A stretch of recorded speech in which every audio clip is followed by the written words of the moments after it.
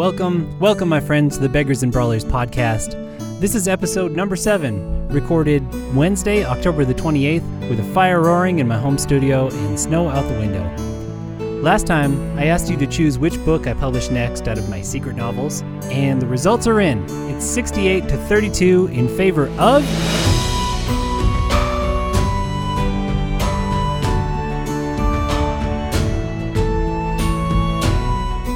Alright, here I am being mean. So if you remember last time, I told you about my 2 secret novels, Daughter of Flood and Fury and The Cursed.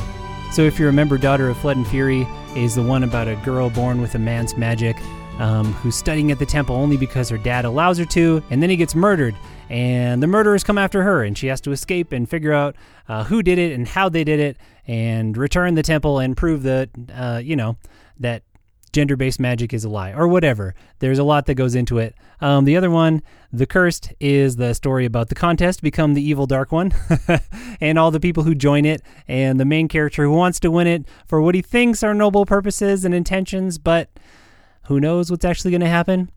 So I pitched those to you. You can re-listen to the podcast if you want, and hear samples of the opening chapters and the pitches and all of that.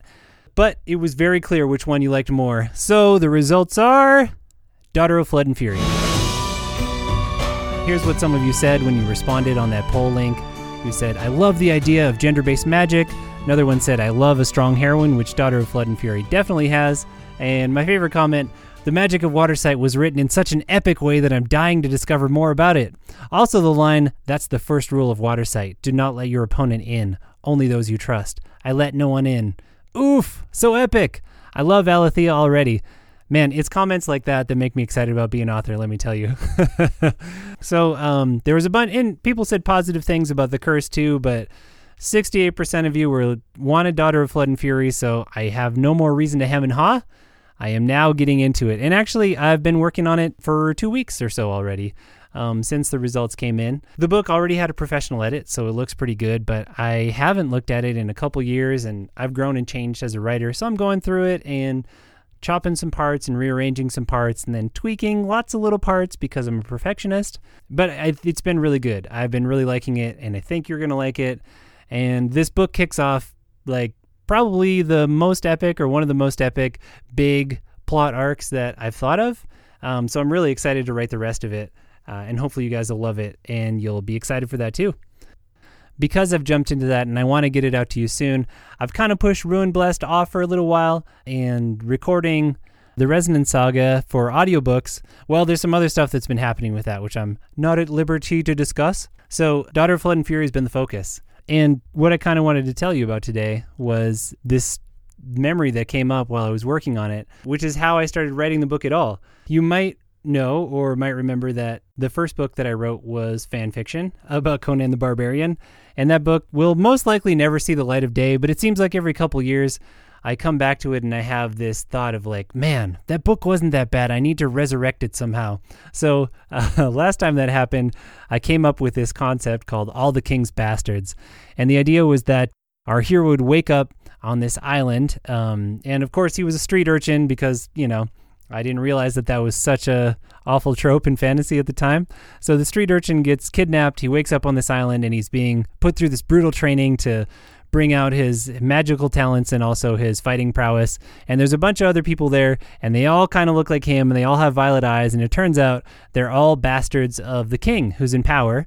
And the people ruling the island are these rebels who want to kick the king out, but they figure it'll lend them some legitimacy if they have at least a bastard who they can claim as legitimate heir or whatever.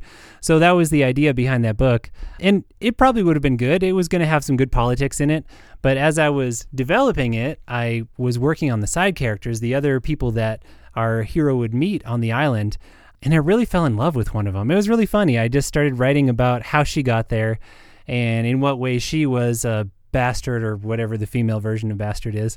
And I got really into it, and I wrote a couple scenes from her point of view, and it felt really natural. And her story was awesome about having been in this temple and been kicked out because she had this forbidden magic. And at some point I was like, wow, this would make a way better book than the book that I'm trying to write right now. So I hit pause on All the King's Bastards. I think I had a couple of chapters written, actually. Maybe I should share those with you guys at some point. And I started writing a book that I just called Water Temple Girl. And it turned into Daughter of Flood and Fury.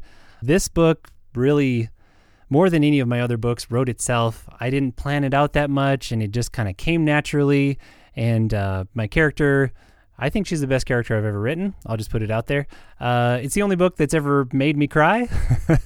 I don't know if I'm keeping that ending, but I was definitely crying when I wrote it.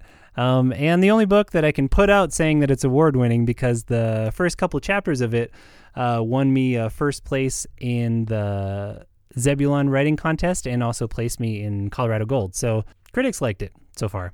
So yeah, I just kind of wanted to tell you that origin story because I thought that was cool. And some of the things from All the King's Bastards are still in there. There's still little echoes, like this city of merchants and fountains and water and magic that's based around water. In the magic system, she learns to read people's thoughts if they're touching the same water that she's touching, or if your skin is touching, because there's a water bond there. And they have a whole religion based around that. It's contrasted with the female religion that's based on blood and getting people's blood and being able to not read their thoughts but sense their feelings through it. And I kept the violet eyes thing from all the bastards being violet-eyed, not realizing that that's also kind of a trope in fantasy, but you're not going to avoid all of them, and it's all about how you do them. So I got my violet eyes. I think, isn't Daenerys Targaryen violet-eyed? Anyways, and we've still got the throne usurping in there, but it's from the other point of view now. It's someone who is legitimate trying to get it back instead of, rebels trying to legitimize their efforts with bastard children. And those islands that All the King's Bastards was set on are still on the map. I don't know if we'll ever get there, but, maybe we'll have a rebellion and we'll go back there. So I've been super excited about getting back to Daughter of Flood and Fury. And I know the book is way better than All the King's Bastards would have been. And I think it's, going to impress you if what you've read are my other books, because I do think it's a step above that. So it's been fun to work on. I'm looking for editors right now and searching for covers, which has been a ton of fun. I wish that podcasts were a visual format so I could show you the covers that we're coming up with, but there's some cool stuff. So if you sign up for my newsletter, you can see those. I think I'll be sharing those next time. And yeah, still aiming to get this out in a month or so. So 2 podcasts from now might be my Boom, the Book is Out podcast, if everything goes according to plan. It's kind of nuts how much stuff you have to line up to have a successful launch, and a lot of it is not dependent on me. So we'll see. So in other news, my reading this time, I told you that I finished up The King's Blood by Daniel Abraham, and it was awesome. And this last couple weeks, I've been kind of wandering through a bunch of random Kindle samples of authors I've been curious about and books whose covers caught my eye. A couple of them that held me for a while was A Court of Broken Knives by Anna Smith Spark, which is really cool and pretty stream of thought, and Paradise Lost by Richard Nell, which starts out pretty strong. And then at some point in there, I noticed that Brandon Sanderson has been releasing preview chapters of Rhythm of War, which is coming up. And I was like, you know what? Let me front load some of this massive, massive novel that I know I'm going to read. So I started reading those and got sucked in, and I've got just a couple left. So I'm probably going to go back to my random Kindle samples to try to find something that really catches me. But it's been good. So with that, I should probably get back to working on the book instead of chatting about it. Hope this podcast finds you well and reading great books. I'll talk to you soon. For more information on Levi Jacobs and his books, including the award-winning Beggars Rebellion, visit www.levijacobs.com.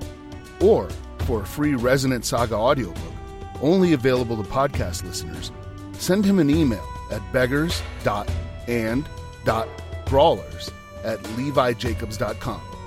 Thanks for listening, and read on.